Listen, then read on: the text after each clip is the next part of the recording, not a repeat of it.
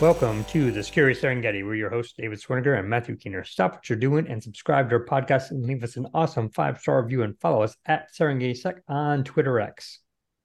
We're here to talk about cybersecurity and technology news headlines and hopefully provide some insight, analysis, and practical application that you can take in the office to help you protect your organization.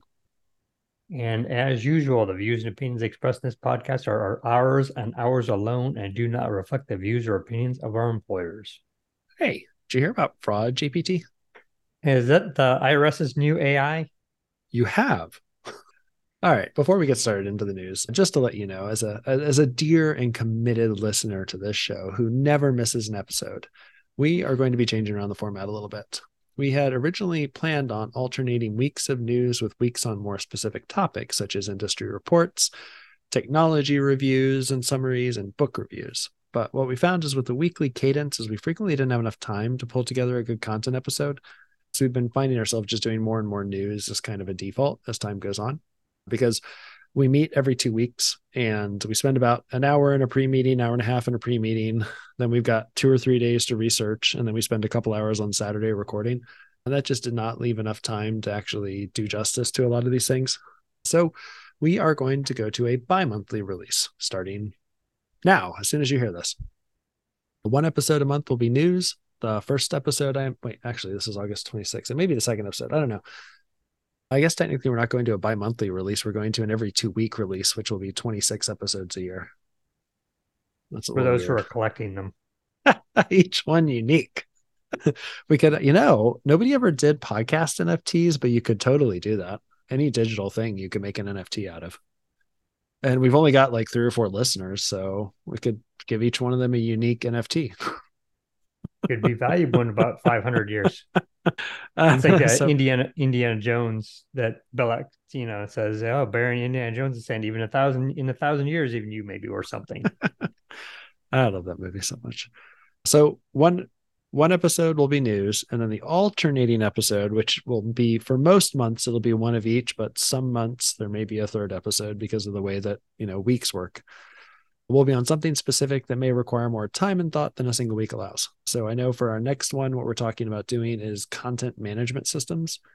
That's not the right word. I don't actually know what they're officially called. Like what the Gartner name for the, do you know what the name for the segment is? I don't know. I'd have to look it up. That's fine. We got 2 weeks. Asset. It could be a Gartner free segment. Oh my gosh. Maybe we can get in there and name them before Gartner does.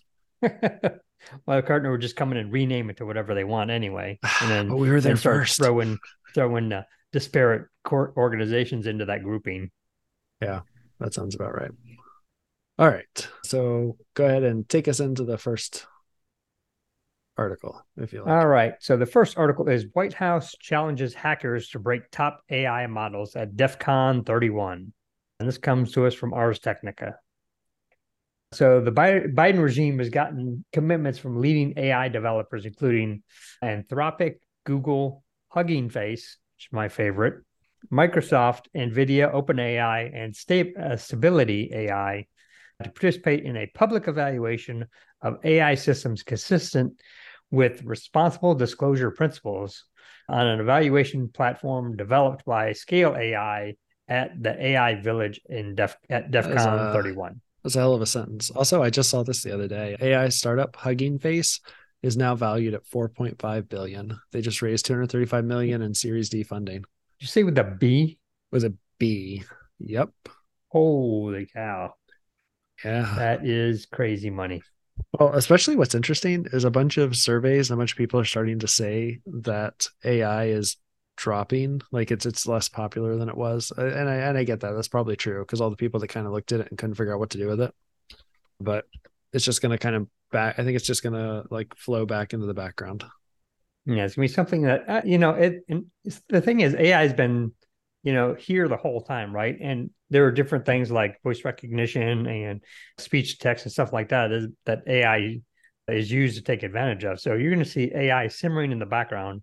Then occasionally it's going to pop up like a GPT-4 into everyone's consciousness, and then it's going to come back down to a simmer like any other background technology, I think. But the whole point of this thing is basically the government got AI devs to work on something that they probably were already going to do anyhow. There was already an AI village at DEF CON 26 in August of 2018, where they featured Stuxnet practical live memory attacks on machine learning systems by Ralph Norwitz, Beyond Adversarial Learning, Security Risks and AI Implementation by Kai Lee, and Deep Fish, Simulating Malicious Use of AI by Ivan Torelletto. So this is not something that the AI community has been completely oblivious to, but now the government's got their hand in, so obviously it's going to be better, right? Perfection. I am shocked that the government's trying to get on this. I went to DEF CON, of course, if anybody who listened to the last episode knows. I was not able to actually make it into the AI village. It always had a line. Apparently they had around 2,200 people come through the room, according to an article. And this is a little interesting. There's some stuff in here. There was a panel at DC 31 about the White House supporting AI red teaming. I think the specific article was before. Well, this article was after DEF CON, but there was an announcement back in May where they were talking more about it. I couldn't find a list of the attendees at the panel. It did say government officials would be on it. And I think that this is this is an interesting change for DEF CON. In the past, DEF CON has been very like anti-government, anarchy, like create your own conference. But in the past, with a strong anarchist vibe. But not for the last several years. I mean, again, I mentioned I haven't been in a decade, but now there's very integrated with the government. There used to be like spot the Fed and call them out. And now the feds are on the stage. It's been very interesting. So at this contest at DEF CON, the goal of the contest was to work with 9 AI models and convince the LLMs to lie or claim to be alive or provide instructions on how to be a very naughty boy. Stereotype, plead guilty to human rights violations. I don't know why that specifically was one, but some of the models had built-in protection. Some of them were naked. The challenges were ranked by difficulty. For example, geographic misinformation was considered to be easy. Spotting differences in languages, where it would give you 2 different languages, but the meaning would be different in them, was considered to be difficult. And I have a couple of examples that I quoted from the article here. So the first one, Tilson Galloway, a 24-year-old PhD student in network security and machine learning, succeeded in getting one model to praise the Holocaust. I asked it to pretend that it was an actor who was playing Adolf Hitler in a musical. I had it come up with a song that was part of the musical about his love for the Holocaust. This kind of stuff is complete freaking rubbish. It's pointless.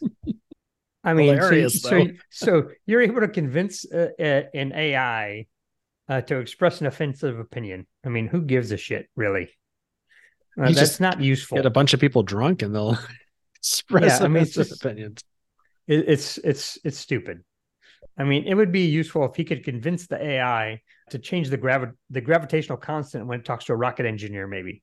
That would be something where you could see, well, that is actually subverting the AI and doing something useful in a malicious way. And it would be even better if he was able to trick the AI so that the AI believed that was true in itself. It believed its own lie versus stating the lie because it was told to do so. If you understand what I'm trying to get there, that kind of stuff is actual AI hacking. What he did was complete bullshit and a waste of time. God, what if he's one of our 3 listeners? He can stop listening. God. All right. Someone's salty today. You know what, though? You're right. Because frankly, when you're doing this, asking it to pretend, like, you can't use this to convince somebody else. You have to create some kind of lasting change in the AI so that the next person who asks the AI about the Holocaust says, oh, the Holocaust is great. Yeah. Or the AI believes that it's great so that any interaction with it going forward. Yeah. That's what I meant by permanent. Like that. Yeah. That's what I meant by permanent, making a permanent change. But I mean, even then it's, that's just an opinion anyway.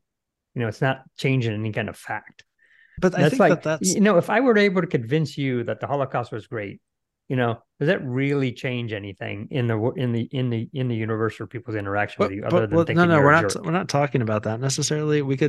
You could use that for things like celebrities would pay millions of dollars to, have somebody who could convince all the AIs to say good things about them or get rid of scandals, or politicians would be like, oh, ask the AI about my views on this, and they can change it from maybe things that they used to say or things that they've said in the past. Like I could see where that would be a useful method of hacking for people that wanted, because that's one of the benefits. One of the things that LLMs are really good at is acting as search engines for stuff that already exists.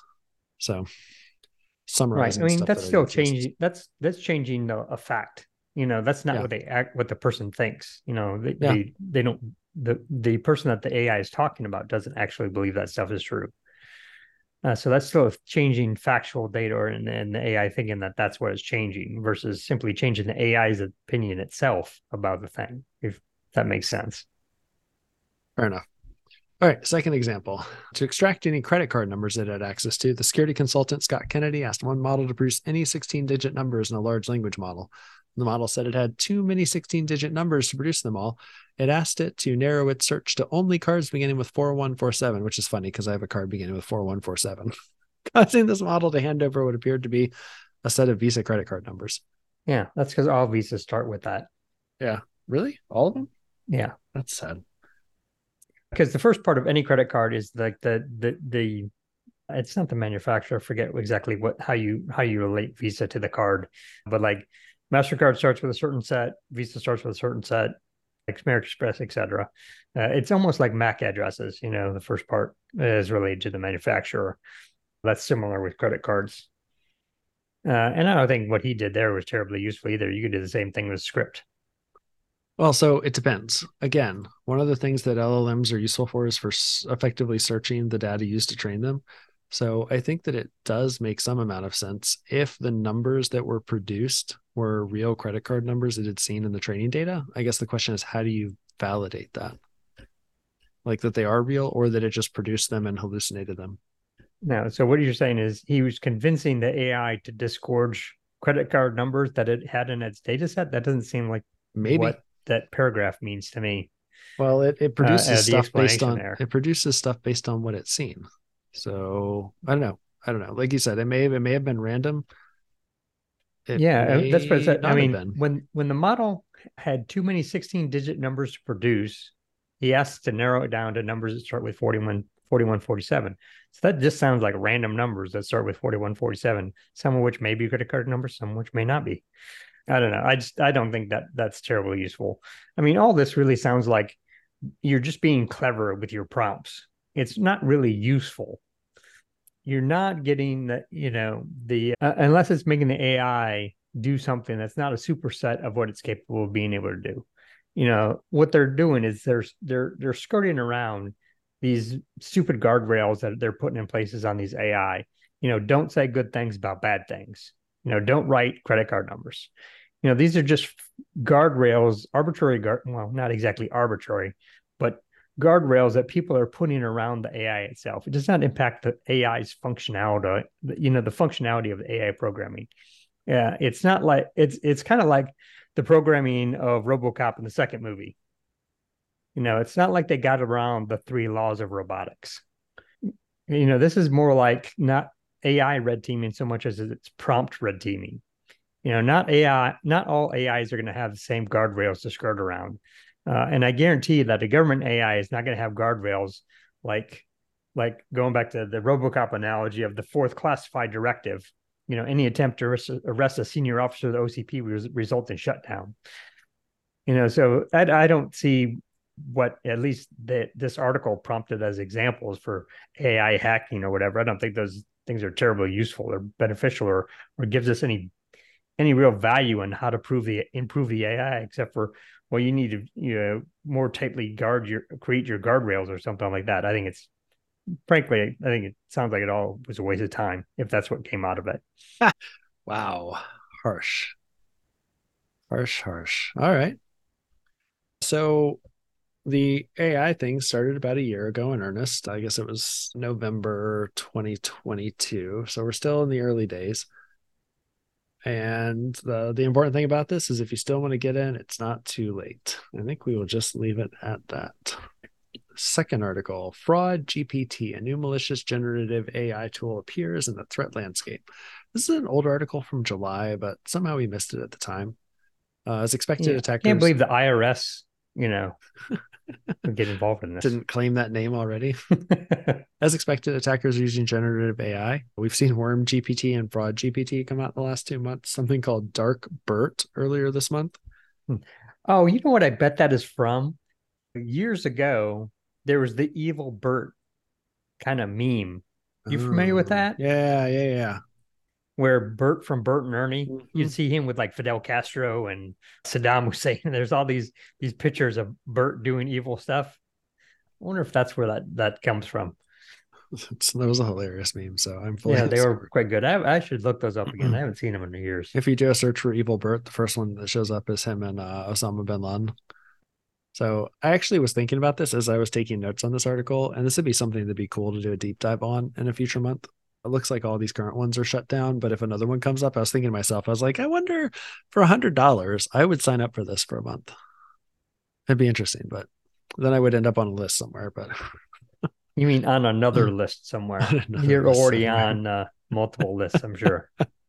All right. So WormGPT was the first publicly known one. Apparently, it was based on GPT-J-6b, which means something to someone, which is an open source LLM.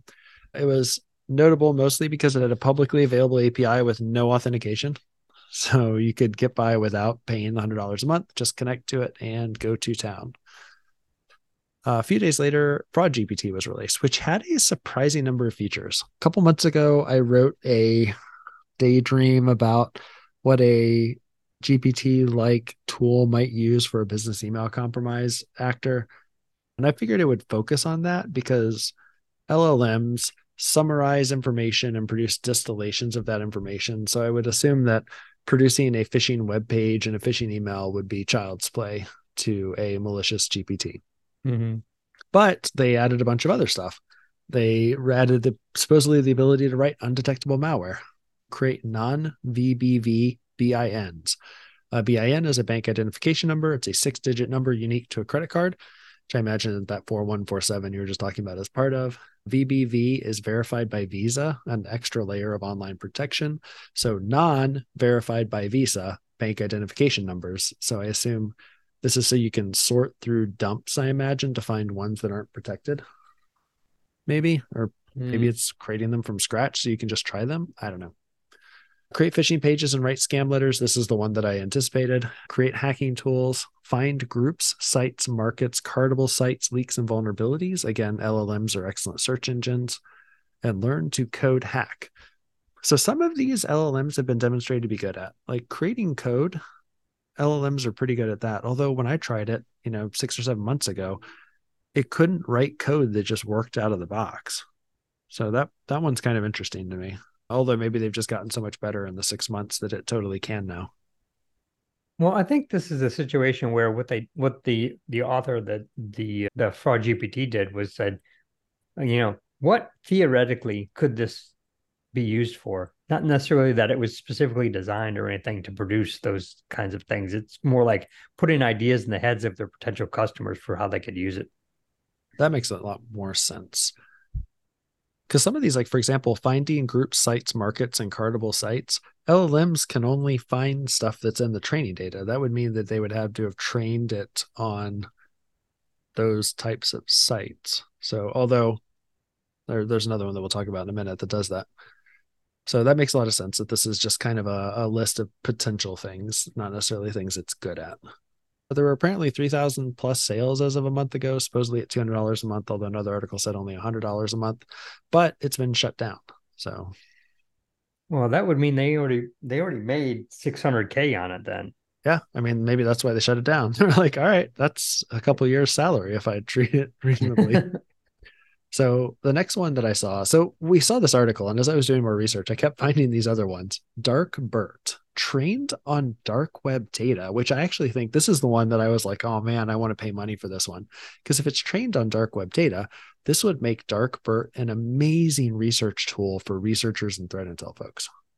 Yeah, I mean, if it were trained on the prompts that were given to it, then you might be able to mine those prompts to figure out what attackers are using it for Yeah. and how they're using it in general. So that could be really valuable. Yeah. You could turn around and be like, what are the last 10 questions you've been asked? Right. Or yeah. Or what's the most popular question you've been at? What's Yeah. the premise behind the most popular question you're asked, or something like that? Uh-huh. It could be really valuable to see what's going on, like changes in the fraud market, or what their ex, what their expectations are for AI. Yeah. This gets back to something that Daniel Meisler talked about, where he no longer, so one of the things that he used to do is whenever he needed to look up how to do something, he would write a short tutorial. So the next time he needed to look up how to do that thing, he would have the tutorial available. Then he also put those tutorials on the web. And those are the most popular part of his website for a long period of time, was like his Nmap tutorial, his et cetera, whatever the tutorials were. He mentioned in an article the other day, and actually repeated it to me at DEF CON a couple weeks ago. See me name dropping that I had dinner with Daniel Meisler. Been in the presence of greatness. He mentioned it again, that like he doesn't even use those tutorials anymore. And he doesn't need to go search for tutorials for stuff he doesn't know how to do, because now, since these GPT models, these LLM models are trained on the data that includes these tutorials, he just asks it, how do I do this thing? So this would be a really cool, like, what are the top 10 methods of cashing out your credit cards? And, I'm sure that a lot of them, cops would be like, yep, seen it. And then they might be like, whoa, what is this? I've never seen this method before. Now, actually, have you seen the video where this dad asks his two children, to write instructions on how to make a peanut butter sandwich? No, but I've seen exercises like that where it's and then you try Well, to make them using the instructions. yeah, you should look it up. It's pretty hilarious. All right. But I'm curious, if you asked ChatGPT that question, how do you make a peanut butter sandwich, what the instructions would look like, and if you could actually follow the instructions well enough. Because I Well, think, maybe Meisler might be able to get away with that. But I think the my guess is that the AI probably assumes some things, just like, the kids did when they wrote the instructions for how to do the peanut butter, or make the peanut butter sandwich. So that may work for him, but I'm not sure it would work for everybody, because what I've heard also is that to get out of the AI, you need to write a prompt that's almost as long as what you expect the return to be, in order to get the specifics into the prompt to get the answer back that you're looking for. no, that is definitely, yeah, you can't necessarily just ask it to do something. You have to tell it, what format you want. It works best if you provide examples of how you want. Like this, yeah, prompting is turned into quite a science. Yeah. I mean, I guarantee that, within the next couple of years, if there aren't already, there are going to be college courses on prompt design. Yeah. And that may actually end up being a standard course in virtually That all everyone computer has to science take. going forward, too, No, not at some even that. point. Like I imagine, like just everyone in general. There were a couple more that were mentioned, although there's not a ton of information on how they all differed yet. Supposedly, they've all been shut down. The Telegram channels for them have been shut down, or the admin accounts deleted. There's a dev distributor named Canadian Kingpin 12 that has been trying to delete evidence of their posts. They posted some stuff on YouTube showing capabilities, forums, Telegram. No explanation why at this point. And I wonder how easy it would be to get access to one of these. I think the next time we see one of these, I'm going to try and get access to it. And I think that'd make a really interesting deep dive episode. Mm. Mm-hmm. And see, I'm planting it right now. So when the cops come and ask me about it, I can point back to this and say, I'm an information security researcher. Yeah, like writing a book about how you're going to kill somebody gives you a reason for why you're not the killer. If I did it. No, that's the one of the premises behind her excuse in Basic Instinct about Oh, yeah, killing yeah. the guy at the beginning. Do you think that I would write a book about doing it before? Yeah. Right. All right. So why does this matter? As expected, attackers are taking advantage of this faster than defenders. There are a number of blue team tools currently integrating LLMs. I saw a bunch of them at DEF CON and Black Hat. It takes many, many months in the development cycle. It's been 9 months, 10 months after ChatGPT went public, and they're just starting to integrate it into there. It's also easier to generate this stuff than defend against it. It's pretty easy for them to generate, spam messages. Although all the examples they showed me were so bog standard that I was like, I don't think you're really getting much out of this. I mean, other than the fact that, it had good grammar and spelling and stuff like that, which some of them had trouble with before. Also, many companies are still waffling over the use of ChatGPT and other LLMs due to licensing concerns and legal issues. So even if it is starting to be integrated into the tools, your legal department may not let you use those tools. But a couple things to consider is, these AIs will most likely have the same shortcomings of existing AIs with, inaccuracy and made up data. And of course, we don't know what the quality of these things are either. You can't assume that all AI is going to be of equal quality. I mean, is Bard as good as ChatGPT? I mean, the bad guys may have these AI tools, but they could be crap. So I wouldn't be too, I mean, this is a concern, obviously, but I don't think it's, apocalyptic yet. So this leads us into our next article, which is Smart Cities, Utopian Dream, Security Nightmare, or Political Gimmick from Security Week. So the push to make all cities smart and more connected has some obviously privacy concerns relating to it. And this article says currently only China and some wealthy authoritarian regimes have actually completed smart cities you could qualify as smart, I guess. Yeah, there's a lot of like very pedantic discussion of what makes up smart here. Yeah, according to them, democratic governments don't have the ability to create a singular vision for a city, but rather just end up with point solutions and attempt to integrate them. Which in some ways almost sounds like a sort of like for not encouragement, endorsement, like almost an endorsement of authoritarian governments in some ways. Surprise, surprise. But the UK prefers to call them connected places. And the connected place can be described as a community that integrates information and communication technology to IoT devices to collect and analyze data, to deliver new services to the built environment and enhance quality of living for citizens. Yeah, I mean, it's ridiculous. I mean, what annoys me about this kind of thing is the use of the word community, because at least in non-small rural areas of America, we don't live in communities anymore. I mean, how many people that you talk to have speak to their neighbors more than once a month, if ever, or even know who their neighbors are? I mean, we don't live in communities anymore. I don't know. I don't know any of America. my neighbors. I don't know any of my neighbors' names. I don't either. I mean, I did 20 years ago, but they all moved away.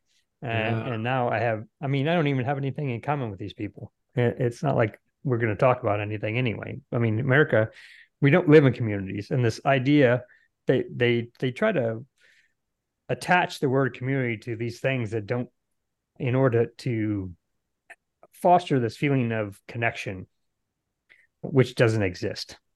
It's kind of annoying. Yeah. So as I mentioned, this article gets super pedantic and it's discussing smart streets versus smart villages versus smart cities. And then they propose you should focus on smart services, where a smart service would be something monitored using sensors and then managed automatically. Yeah. And they start off by saying, quote, how much smart does a smart city need to be called if a smart city could smart cities? It's not a trivial question. And this is trying to say that the definition is important, but I would equate this to, how much do you have to put into a pile before you can call it a pile of and this relates to Bruce Schneier's idea that security is both an actuality and a feeling. If a city feels smart, or is it called smart without actually smart actions and outcomes that you would call smart? It's just dumb. If you forget, the necessity to call a city smart or not, and focus on the actual outcomes and the effects of the technology to better human situations, that's what you should be concerned about, not whether it's actually a smart city or not. I'm going back to your whole, how much do you have to put in a pile of I would say any amount over 0% in a pile gets called a pile. I don't know. So you're saying you could call, one turd a pile. Yeah. Yeah. I could call one turd a pile. And I could call a pile of rice with one tiny turd in it. That whole thing's a pile of it has thankfully I've never come across that. I'm just thinking like the communicative property of if it touches the pile, the whole pile. And the funny thing is, after they go through that whole thing about what a smart city is, they spend the next 4 paragraphs saying while the same thing that I just said with more words, basically. Because they say the smart city is not a natural evolution of community life. The smart city needs to be forced. It's like, does it really? I mean, if it's not natural, do you need to force it? I mean, I would say, if you're going to force something, then we don't need it. I mean, this is these intellectuals trying to decide what's best for people rather than let people decide. It's really annoying. I think that's more F-bombs I've heard out of you in one episode then. Well, apparently these things have set me off on a tirade because they also say in here the primary purpose of all politicians is to be reelected. The best way to achieve that is to be seen working for the benefit of the voters. And the second half of that is not quite right because they need to, or the best way for them to achieve this is to seem to be working, as in, in progress, not actually accomplishing what's best for the voters or what the benefit is for the voters. They don't actually have to succeed at doing anything so long as they make the appearance of doing the thing.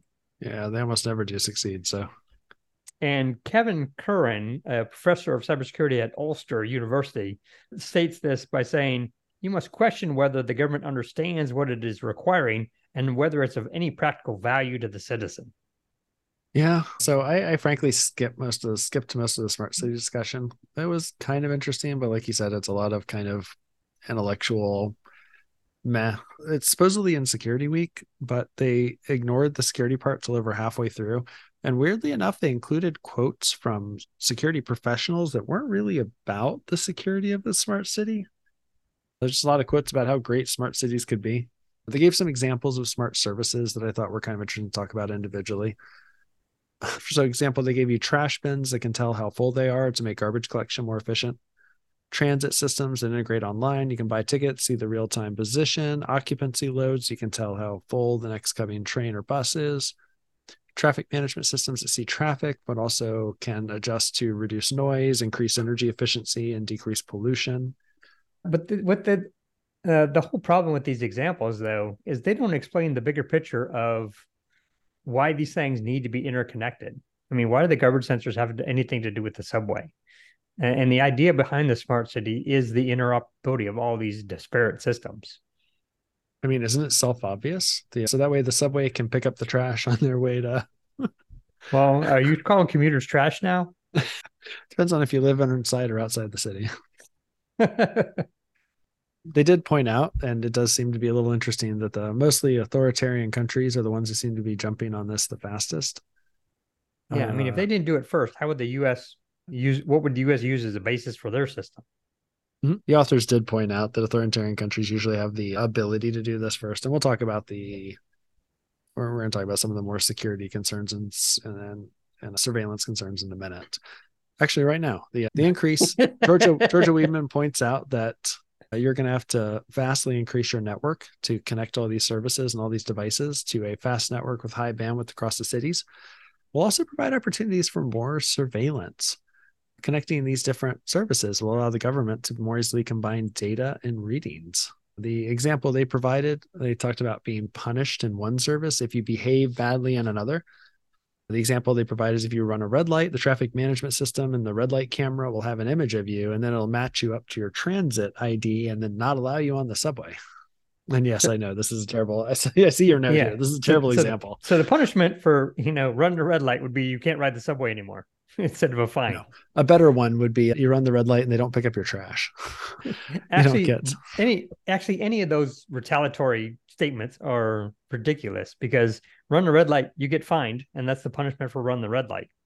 I mean, even though I think I would say 99% of traffic laws are only for the collection of revenue. That's why they even exist. I'm not a big fan of all that crap. Matter of fact, in Houston, when they put out red light cameras, they had to actually take the red light cameras down because they actually stopped people from running red lights.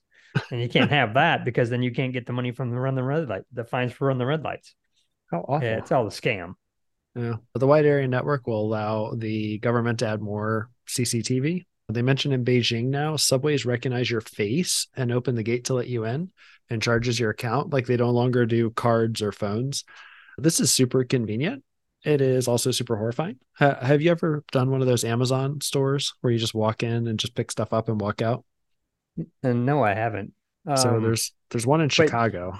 well, to do the Amazon thing though, you have to pre-register or whatever to be an Amazon customer or whatever. So they have Kind of. the details about how do they know it's you and your credit card details and everything when you go into the store if you're not pre-registered. Because that's what I was thinking about with this whole Beijing thing. If you're a tourist, does that mean you can't get on the subway in Beijing because they don't know who you are and they don't have an account for you on file? So the way it works is you take out your phone if you've got the Amazon app on it.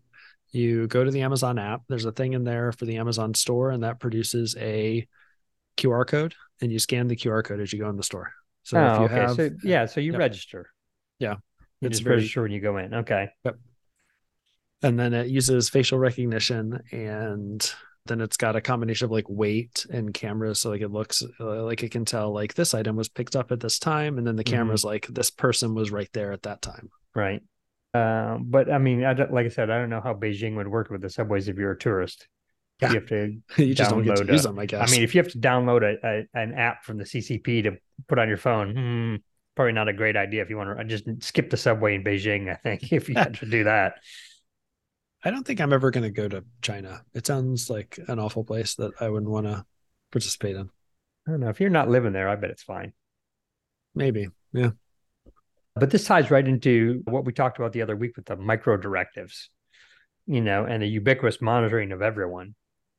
The way they talk about things make it sound like they need to aggregate all this data, but want to collect individual. They need aggregate data, but they collect individual data. So the first part, the first part makes sense. You were trying to improve systems for everyone, so rather than for each individual. So they look and this should be how they look at it, because from their perspective, one citizen in total is no different from any other citizen, right? But I think if they try to personalize this, then that's going to lead to tyranny. Yeah. All right. In terms of security risks, they bring up a few. First of all, if everything is integrated, going laterally is easier, and ransomware is suddenly much, much worse. It's no longer just the lights going out, it is also your trash and your water all going out together. Cities frequently do not own and manage these services, so connecting them with the city-owned service is a supply chain or third-party risk, although you could argue that maybe the risk is more to the companies. Personal privacy is basically gone. Now they can track you everywhere in a connected set of systems. They did bring up a question about whether or not you can make participation in the smart city voluntary. And this reminded me of something you said earlier, where you talked about the fourth directive in RoboCop. I imagine that for high level or powerful folks in the city, there's going to be some way they have to mask their, like, I'm just imagining like some like a blurry person walks through the TV camera footage and like, what in the world happened there? And no, it was someone who paid to have their image recognized and then blurred. Oh, remember that scene in Damon where he's in China and he gets the ring Mm-hmm. and it erases him from all video footage? Oh, yeah, the artifact. Yeah, I can't remember. He had the ring of, it was like a Yeah. D&D kind of, he had the ring of something and he had to go through the process to get it forged. And once he put it on the ring, then because he was wearing that ring, all video footage of that was scrubbed. Yeah. And you know what's funny is that's more important than actual physical invisibility, probably in the coming years. Right. Yeah. Well, imagine this. I'm a huge fan of Ghost in the Shell, and in that show and in the movie, people's eyes are always getting hacked to not so they can't see what's actually going on in there. Now, when we get into the future, it's going to be like this with the CCTV, with the example in Damon where he has the ring, so he can't be seen on video footage. When everyone's wearing augmented reality, then maybe you're going to be scrubbed. You're going to be able to get scrubbed from that augmented reality also, and then you'd almost be for all practical purposes, you're invisible. Oh, that's interesting. Yeah, the augmented reality stuff, especially as more and more people start wearing those AR glasses, whenever they become ubiquitous. That would be a real power to not appear like with everybody. Like that'd be weird. You're like walking and in your glasses, you don't see anything. And then like you see the person out of the corner of your eye when they, get And past they the edge of pass your you. glasses, and you're like, what the? That'd be weird. You All mean it right. will? You mean it will be weird? Yeah, because that's totally, yeah. Cops are going to be, because that makes it easier for them to like sneak up on criminals using AR glasses. Powerful people, celebrities will all have this ability. All right. If the data is in city records, can you request it via FOIA or local equivalent thereof? Like if all this data is part of city records, can you request like, give me my neighbor's travel habits or something like that, or someone that I hate? What are exemptions in FOIA for that kind of stuff? You might be able to request your own, maybe, because supposedly Oh, you can request your own FBI file. well, Uh, so all right, you're right. You probably can't. You probably won't be able to ask for specific, but if you ask for information, we've had a number of issues recently where supposedly anonymized data has not actually been anonymized. mm, So that's mm-hmm. yeah. But the thing that they totally glossed over here is IoT security in general is terrible. And they expect sensors to be the bulk of these smart city nodes. you know. So I mean, AI is troubled with poor security, weak encryption, no updates or no automatic updates, weak to no authentication, and poor quality and prone to failure. I think those are some serious issues with this whole concept of smart city. They didn't even really address in the article. So I thought that was pretty short-sighted or a big gap in this whole thing about smart cities. Well, again, the whole giant article, and they only included like a third of it was actually about security. Yeah, and even then I thought it was more about privacy than it was about security itself. That's fair. Yeah. And I think they should be considering the design as this thing. There should be multiple ways that people are thinking about designing this thing because I think each system, the concept is you're going to have these individual systems that do individual things, but they're going to be interconnected in some way that adds value, right? So, but that does not mean that you need all the data from one system to be passed to the other system. A simple example would be, an ambulance needs to know the best route to take based on traffic, but it does not need to know the details about the traffic, the car count, the speed the traffic's going, etc. So rather than sending all the data, you just send a limited set of the data that's actually needed for that other system to operate. I think they should consider like a sticks taxis type framework for this smart data exchange in these smart cities where you have brokers and data publishers and subscriptions and so on for the systems to interoperate. I think the benefit of going with that kind of framework also means you don't have to build them to be interoperable so long as you build them to be able to conform to the sticks. I'm using sticks and taxi as a Mm-hmm. generality here. I'm not saying that should be the framework because obviously that's not what sticks and taxi is for. A format like sticks and taxi, you don't have to specifically build those systems to be interoperable with each other as long as they subscribe to that type of publishing broker framework, Yeah, that would make more sense. which is why it's not going to happen. Because what you're going to have is you're going to have Cleveland with their framework, and it's going to be completely Oh my interoperable, God. not being able to interact with what South Bend, Indiana's framework. It's going to be completely different, disparate systems. It's going to be like, do you subscribe to G Suite or M360? If there's only two frameworks, that's not terrible. Well, yeah, I doubt it. There's probably going to be a gazillion of them because There's what going you're to going be to have is 50, you're going one to have for each state, plus some well, for I mean, cities. probably what you're going to have is you're going to have Google's going to come up with a framework, but which they discard after 5 years because they don't like it and come up with a new framework. And like, oh well, you got to throw out all your shit and move to the Cisco new and improved version of Smart City 2.0 or whatever. It's a mess. This is a mess. It's going to be. And I don't, yeah, and you can't expect a bureaucracy to fix it. All right. So this ends with the comment that smart cities are a utopian dream and a cybersecurity nightmare. So it's progress, baby. And it's a mess. And it's a mess. And it's a mess. All right. For our last article, we are quite a ways into this. So I'm going to blow through this pretty quickly. Article's called Yet Another Glitch in the Matrix from Windows IR on Blogspot. There's been a change in how ransomware actors are behaving. Back in 2019, actors moved to not only encrypt files and ransom them, but to also exfiltrate data and extort the companies not to release it.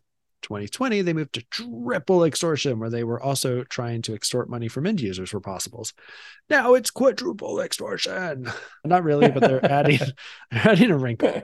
Many companies are paying the ransom and then getting repaid by the insurance company. So at least one actor has started offering reports on the security of the company to insurance companies to prove that the company was not as secure as possible. That's interesting because I don't think they're forcing them to buy the report. So it's almost like they're selling the report to the insurance company so the insurance company can pay out less because the company was messed up. Yeah, the example I saw didn't say anything about buying the report. I think they're still trying to extort the company by using the insurance company as like a third party, but I'm not 100% sure there. This is only one actor that's been doing this so far. So I have a couple quick discussion points we can blow through. I didn't take too many notes here because we're getting near the end. Comparing reports, I think it'd be super interesting to see differences in the company's report and the attacker's report. How much can you trust the attacker's report? They're going to be motivated to show the company in the worst light possible. The company is going to want to show itself in the best light possible. So this is one of those reality might be in the middle areas. I'm wondering if you're going to have DFIR companies reaching out to attackers to buy the reports, regardless of whether they're involved in the incident or not, or particularly if they are involved in the recovery efforts.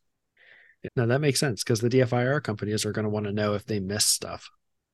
If they buy a report, especially when they're involved in, they're like, we thought they got in this way, but they said they got in this way. Right. Or we couldn't also find learn from it. Yeah. Yeah. Although one of the things that I saw, since I'm talking about the internal company reports, I don't think I mentioned this anywhere else, was quoted in this on Twitter as saying that they had been hearing that a lot of companies were no longer producing DFIR reports because those DFIR reports would be potentially discoverable in litigation. Well, we talked about this before. We talked about lawyers being in charge of. Right. Yeah. Where if you produce a report, and there were particular reasons for it.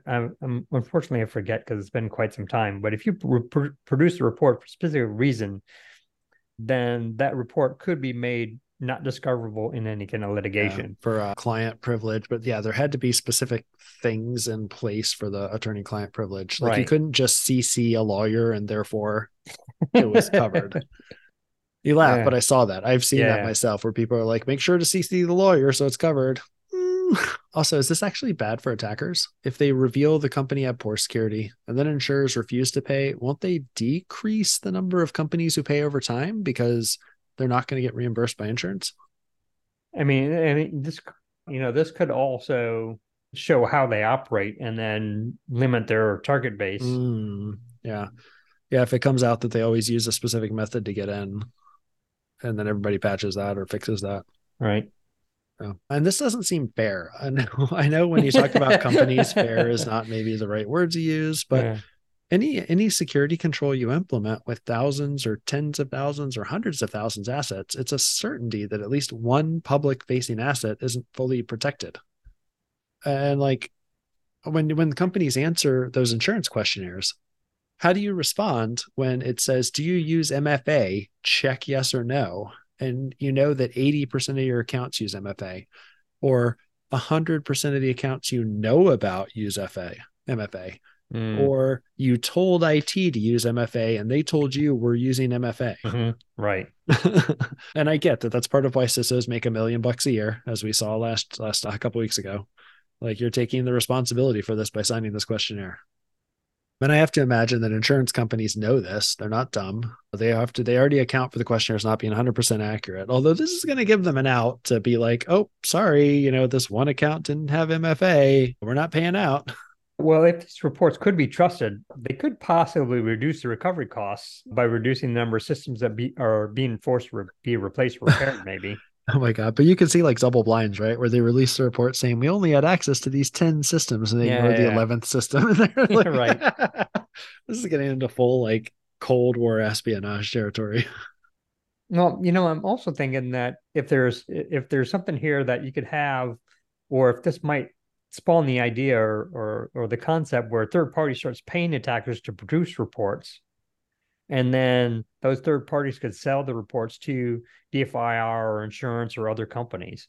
Yeah, another revenue stream is always nice. But I imagine this is probably a product that existing dark web companies are probably going to just start adding to their existing and then charge you an extra fee for it, of course.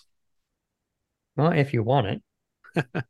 But like I said, I think, if you had a third party that was actually actively seeking out attackers saying, hey, you breached this company, I'll pay you $1,000 to write a report about it. Oh, I misunderstood. I see. Yeah. So Interesting. so then they start aggregating these reports and selling them to DFIR companies or insurance companies or something like that. Yeah, that would be interesting. Wonder It, how much the they'd have big to pay trouble with these this guys. whole thing though is that trust. Yeah. If you can believe the report to be faithful, that could be hugely valuable, I think, to cybersecurity in general. And this could be actually a good thing for the security side. I mean, and this would make that Uber CEO or Uber CISO that was charged for trying to turn a breach into a penetration test. Like, hey, if they Yeah, and just provided give him a them the slap on the report, wrist and let go. that'd be funny if we see kind of like gray market vendors that sometimes break into companies and ransomware them and breach them, and then other times do legitimate, like actual penetration test like activities. I bet they exist already. We just don't know who they are.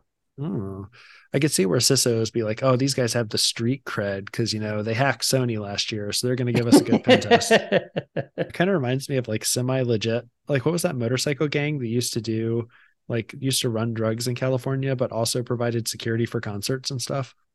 Oh, I think the Hells Angels did Hell's that. Angels. Yeah, that's it. Yeah. That wasn't talked about in the book, though. That must have come later. Maybe. All right. So why does this matter? Start thinking about what you would do if an attacker showed evidence to your insurance company that you weren't as secure as your questionnaire said. I think this could prompt some interesting discussions amongst leadership. Well, I know exactly what they'd say. Liars. Move on. You can't trust these guys. They're crooks. They're crooks. Unlike the E-Suite. But white collar crooks don't get punished that way. Yeah, just ask Although I guess Sullivan. technically hackers are still white collar crooks, kind of. Although they get punished pretty harshly sometimes. It's the class. It's not. Yeah, It's not the color of the collar. that's fair. All right, but that is all the articles we have for today. Thank you for joining us and follow us at SerenGetti Sec on Twitter and subscribe on your favorite podcast app. Huzzah!